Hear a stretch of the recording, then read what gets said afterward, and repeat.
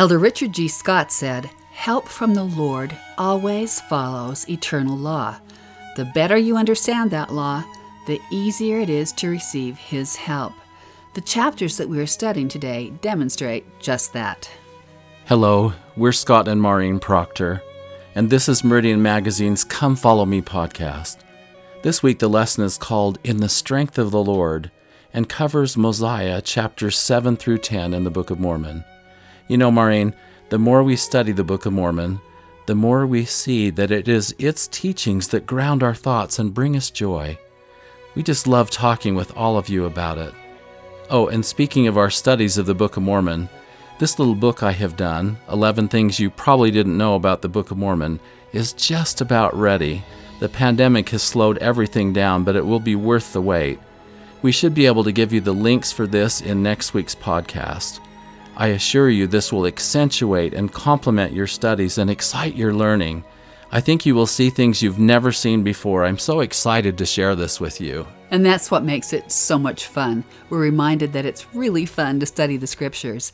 Thank you for joining us. Today we start by giving some context for these chapters. Remember, when Nephi and his family separated from Laman and Lemuel, they came to settle in the land of Nephi, which in these chapters is called the land of Lehi Nephi. This is in the southern part of the Book of Mormon lands, in fact, south of the narrow strip of wilderness. The Nephites lived here for many generations until Mosiah I, who is King Benjamin's father, was warned to leave and take the righteous with him. Obviously, the rest of the people had become wicked and destruction was threatening them. Mosiah I and his people traveled north, found the land of Zarahemla, which they had not known of before, and joined with the people there. These people had also come from Jerusalem hundreds of years before. Mosiah I reigned in Zarahemla, followed by his son, King Benjamin, and then followed by Mosiah, who is reigning when this story begins. We will just call him Mosiah because we know him well. This is the Mosiah we are most familiar with and who this book is named after. So Mosiah, Benjamin, then Mosiah. The land of Nephi in the south and Zarahemla in the north, two lands that had previously not known about each other until Mosiah I left the land of Nephi.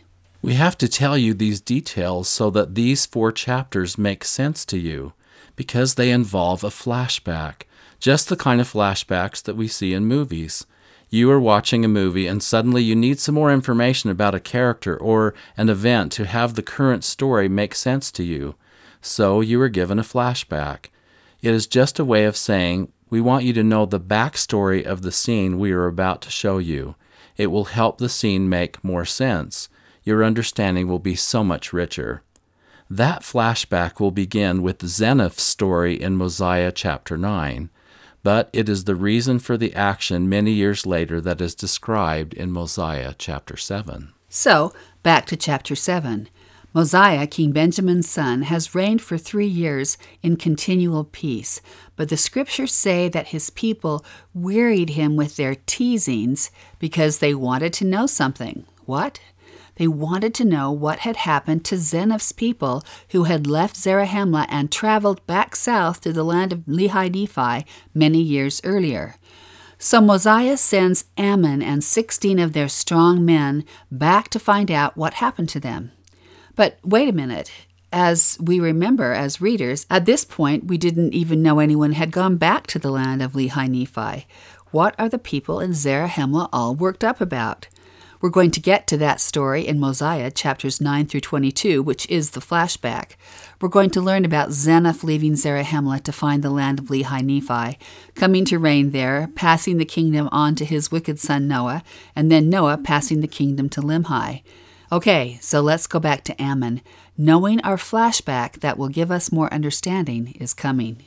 There is something intriguing about this journey because we are told that Ammon and his company knew not the course they should travel in the wilderness to go to the land of Lehi Nephi.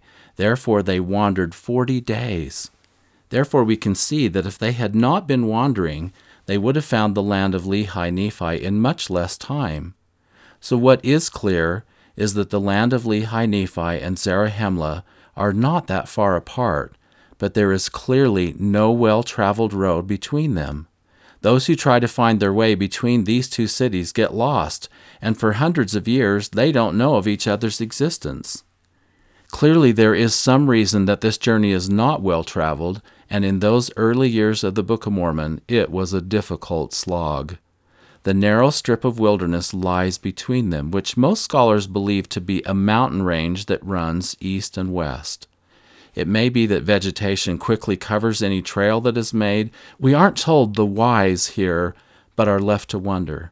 And certainly any consideration of where the Book of Mormon took place geographically on the earth has to account for a people being relatively proximate to each other, separated by only a few hundred miles and yet, surprisingly, not knowing of each other's existence.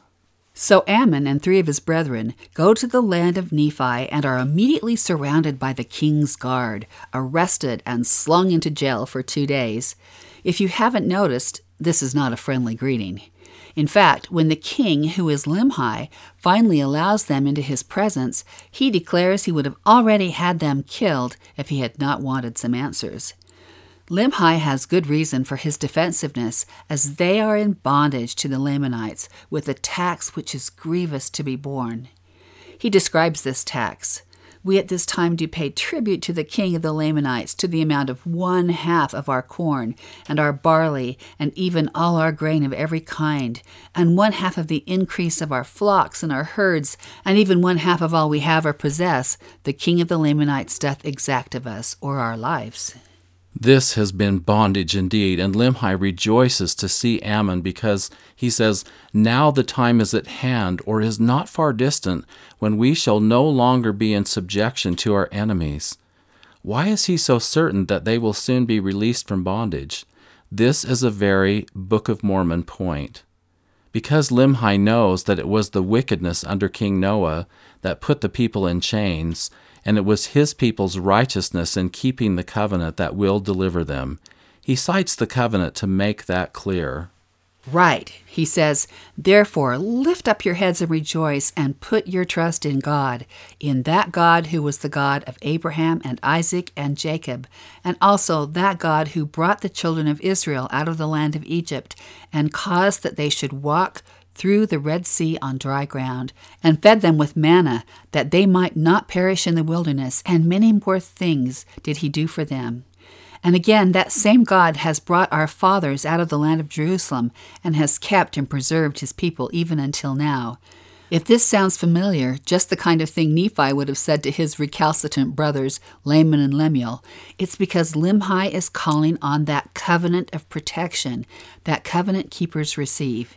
His people have been taught this as their legacy.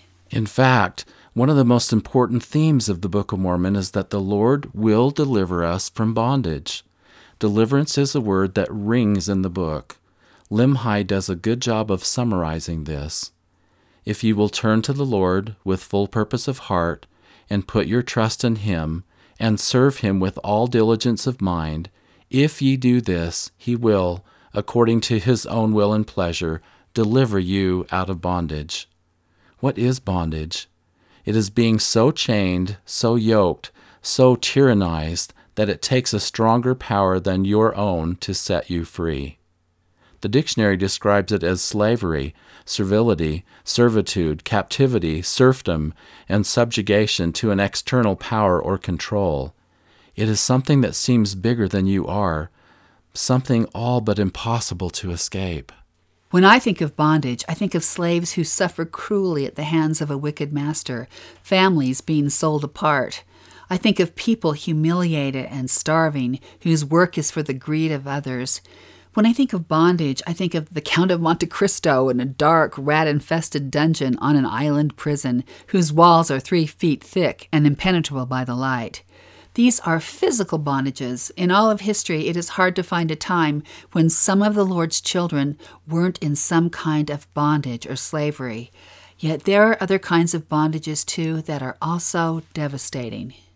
Bondage comes from people's unwillingness to follow the principles of the gospel or heed the warnings of the prophets.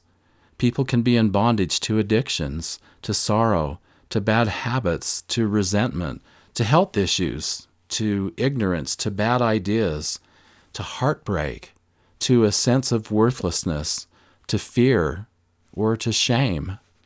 We want to be free and whole and full of love, yet life seems to be a considerable struggle against bondage. We feel like we are wading in the shallows, that we aren't quite ourselves, that there is more we could be or do. Satan's whole goal is to put us in chains, and he's good at it. The Book of Mormon presents a whole range of the types of troubles that men and women face in all dispensations. In the stories, we see people lost, hungry, under severe taskmasters, preaching false doctrine with passion, threatened with death and burnings, caught in immorality, imprisoned. It is Nephi tied up by his brothers. It is Alma's people under bondage. It is the believers about to be burned in Ammonihah. How does anyone get delivered from such trouble? The Book of Mormon tells us again and again and again. In fact, the word deliver appears more than 200 times in the Book of Mormon, while the book teaches the principles of deliverance. You want out of chains? There's only one way, and here's how. It is through the Lord Jesus Christ. Let's look at just a few of those scriptures about deliverance. It's interesting that even when the word deliverance isn't specifically used, the concept is clear. In 1 Nephi, "Behold, I, Nephi, will show unto you that the tender mercies of the Lord are over all those whom he hath chosen, because of their faith, to make them mighty even unto the power of deliverance." In 2 Nephi, "O house of Israel, is my hand shortened at all that it cannot redeem? Or have I no power to deliver?" In Alma, "I have been supported under trials and troubles of every kind, yea, and in all manner of afflictions. Yea, God has delivered me from prison, and from bonds, and from death.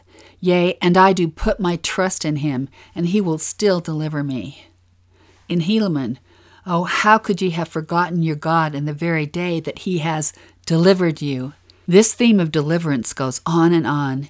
It is the Lord lifting you with his power from a circumstance or a sin or a mindset that would otherwise overcome you. He reminds us, "Without me ye can do nothing." In other words, mortality itself would overcome you.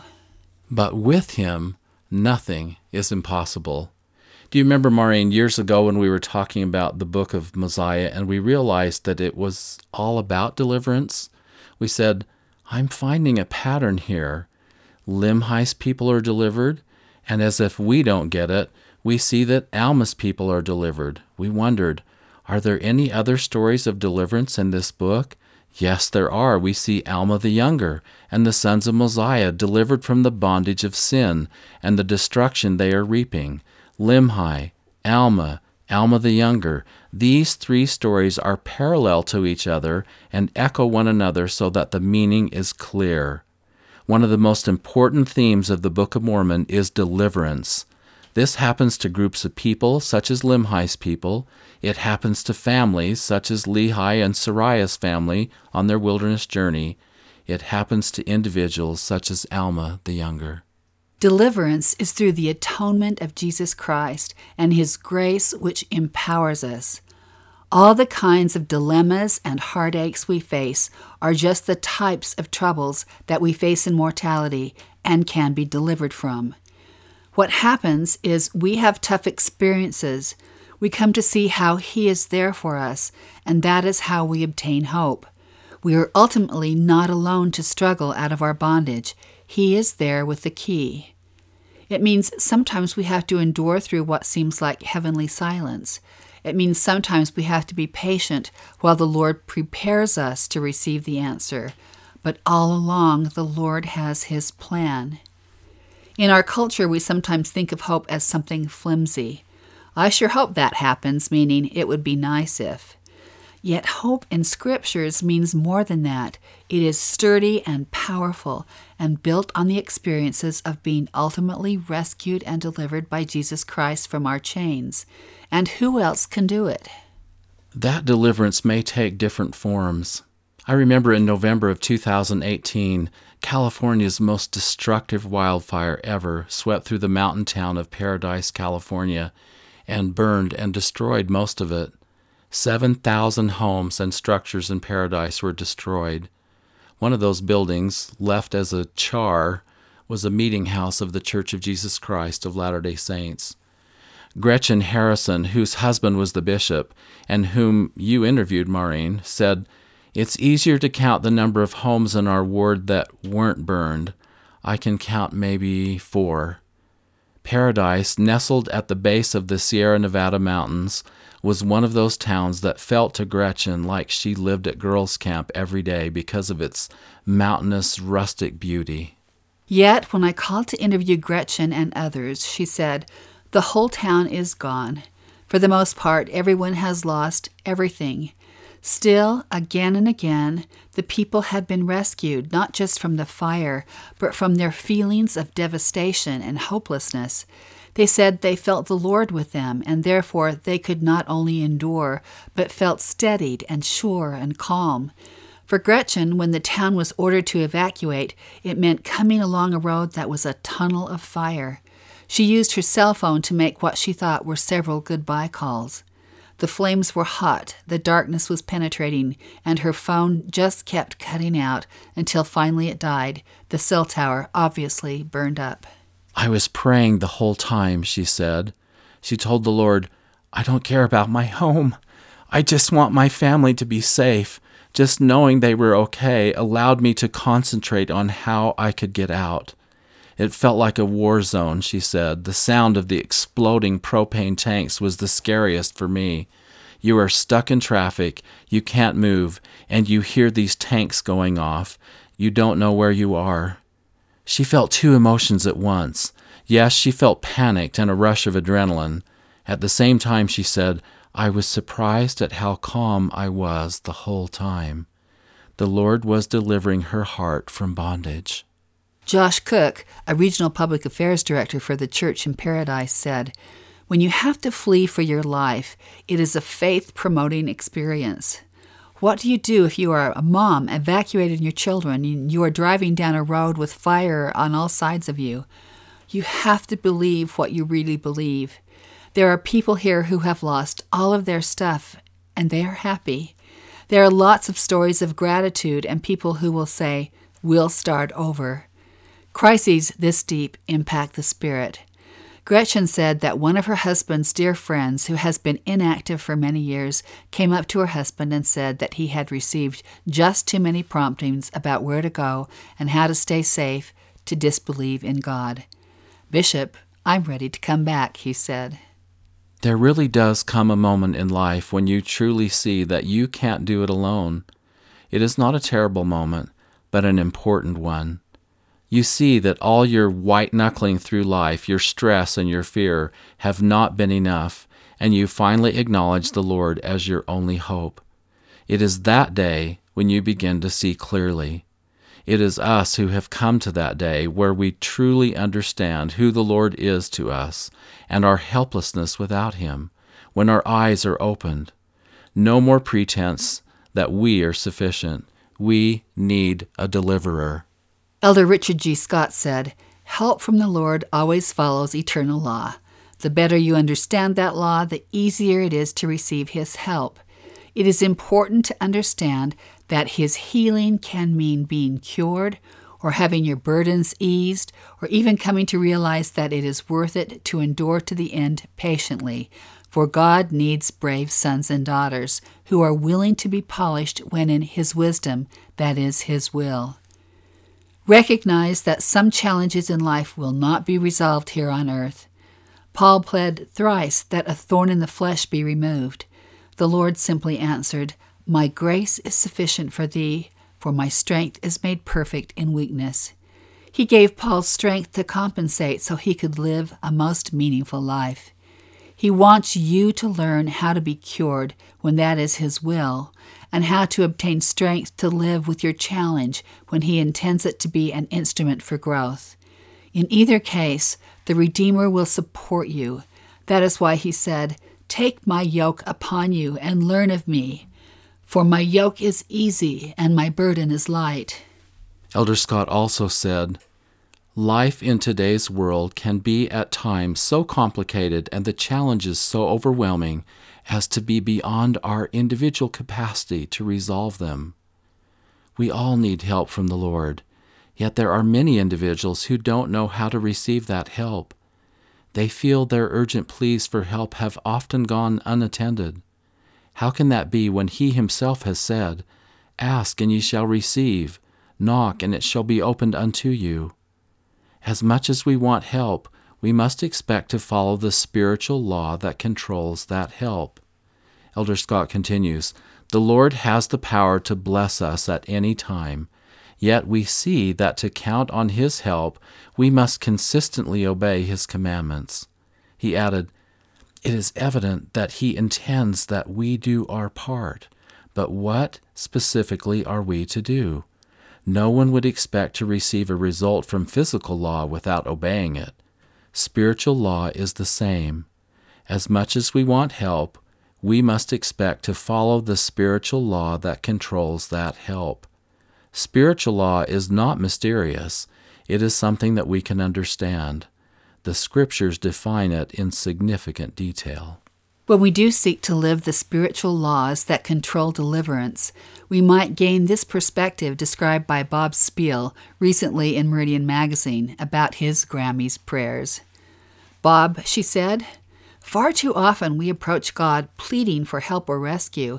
In our hearts we cry out, 'Please, Father, save me,' or 'Please, God, get me out of this mess.' We may ask, 'Why, God, does this have to happen?'" As she shared this, he said, "I could certainly relate to this type of prayer. It was how I prayed all the time." But then she wisely looked at me and said, "What we need to learn to do instead is change these prayers of pleading into prayers of real gratitude." I stumbled at that suggestion and asked her what she meant.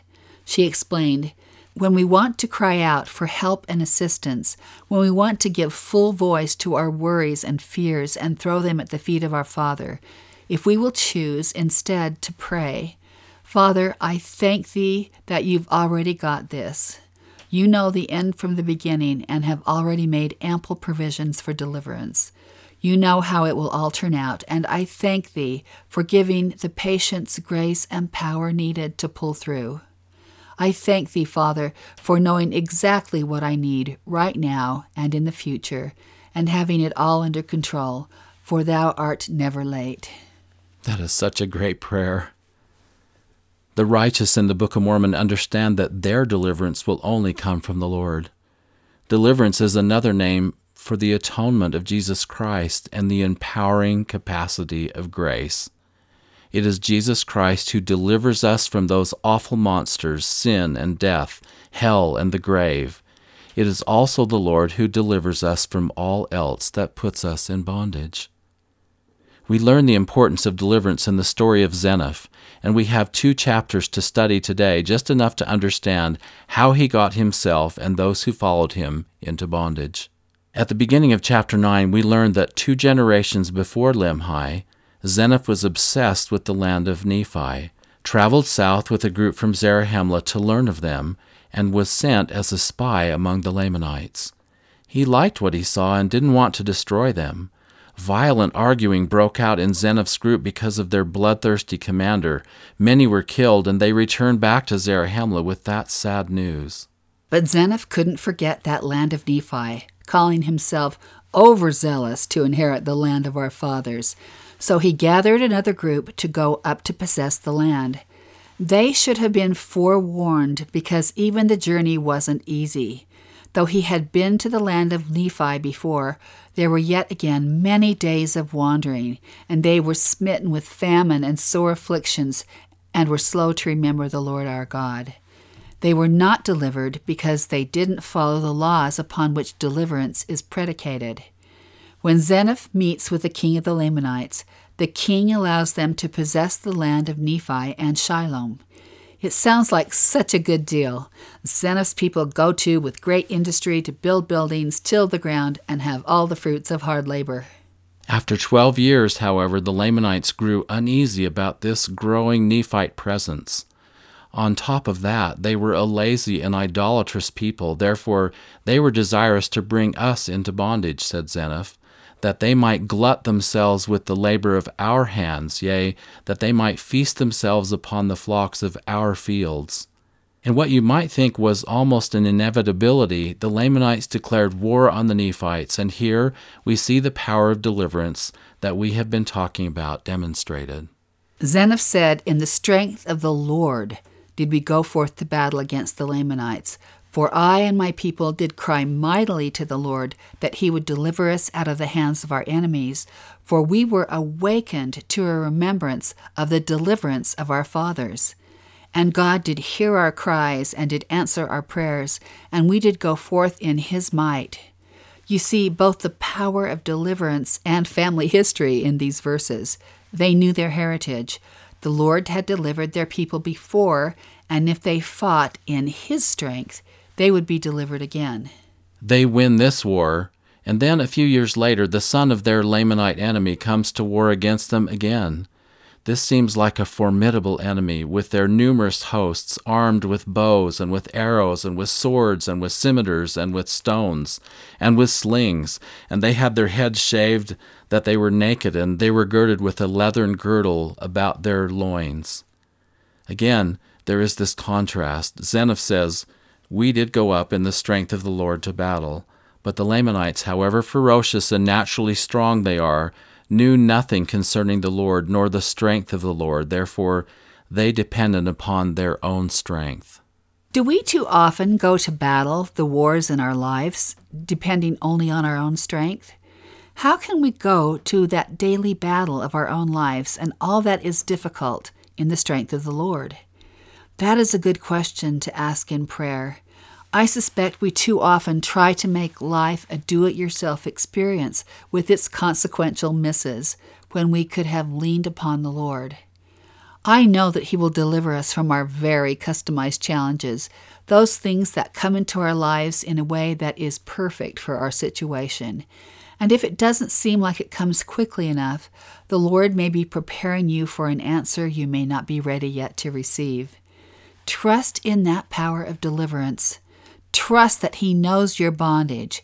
He could not know it more personally because he took it upon himself in the Garden of Gethsemane. He knows you, and as you learn how he delivers you, you come to know him. What the Lamanites had inherited instead of the knowledge of God was a damaging, false tradition.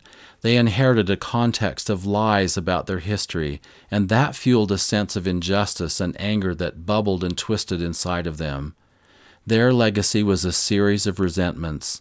They were wronged in the wilderness by their brethren, and they were also wronged while crossing the sea. They were wronged while in the land of their first inheritance. They felt robbed because they thought Nephi had wrenched the leadership from their fathers in the promised land. Their ferocious violence toward the Nephites all sprang from their warped and incorrect worldview. We see a whole history of this. It's such a marked demonstration that there is an underlying truth to our existence. If our worldview is contrary to that, we will be broken by the lies we believe. No wonder Satan is called the great liar. He would take us from the truth so that we are miserable. The truth had been once available to them, but like their forefathers, Laman and Lemuel, they knew not the dealings of that God who had created them, and they acted with great passion on the lies they believed. Their anger toward the Lamanites knew no end, and I would guess they framed that anger as being righteous. One other important note from chapter 8. Limhi explains to Ammon how they came upon a treasure that he needs help to understand. Because they were under bondage, Limhi had earlier sent 43 of his people into the wilderness to see if they could find Zarahemla. They became lost and instead found a place which was covered with bones of men and of beasts, and was also covered with ruins of buildings of every kind, having discovered a land which had been peopled with a people who were as numerous as the hosts of Israel. We know this is, of course, the remains of what had once been the great Jaredite nation. There they also found 24 plates of pure gold covered with engravings. This is, of course, the history of the Jaredite people and infinitely valuable for the knowledge they contain. It is interesting to note here that when we speak of 24 plates, it is probably not just 24 gold pages, but 24 entire books. Remember that these plates contain the material that we have in the Book of Ether, but also so much more. This was not a small find, but what frustrated Limhi is that he could not translate them and wondered if Ammon could. Ammon answered, I can assuredly tell thee, O king, of a man that can translate the records, for he has wherewith that he can look and translate all records that are of ancient date. And it is a gift from God, and the things are called interpreters, and no man can look in them except he be commanded, lest he should look for that he ought not, and he should perish. And whosoever is commanded to look in them, the same is called seer. In other words, he is saying Mosiah has the interpreters, or what we often call the Urim and Thummim. This opens up a mystery. Right. Are these the Urim and Thummim that Joseph used when he was translating the Book of Mormon? The answer may surprise you. It is no. We learn in the Doctrine and Covenants, section 17, verse 1, that the Urim and Thummim that Joseph had was from the brother of Jared. It was clearly among the 24 plates from the Jaredites already in Limhi's possession. They must have not recognized what they were, nor knew how to use them. Mosiah had a different Urim and Thummim, or seer stone, and could use it because he was a seer. When do we see the Urim and Thummim mentioned in Scripture? Abraham had them. Aaron and then Joshua both used them. Saul and David are both referred to as having and using a Urim and Thummim. Ultimately, we learn that each person who received the white stone mentioned in Revelation chapter 2, verse 17, will be able to use a personalized seer stone. What a promise! Thanks so much for joining us today. Please tell your friends about the podcast. Post it on your Facebook or your Instagram. Let's get the word out. The transcript for this broadcast is at latterdaysaintmag.com/podcast. We'd like to thank Paul Cardall for the use of his music that begins and ends this podcast, and Michaela Proctor Hutchins, who produces this show. Next week we'll be studying Mosiah chapters 11 through 17, a light that can never be darkened. See you then.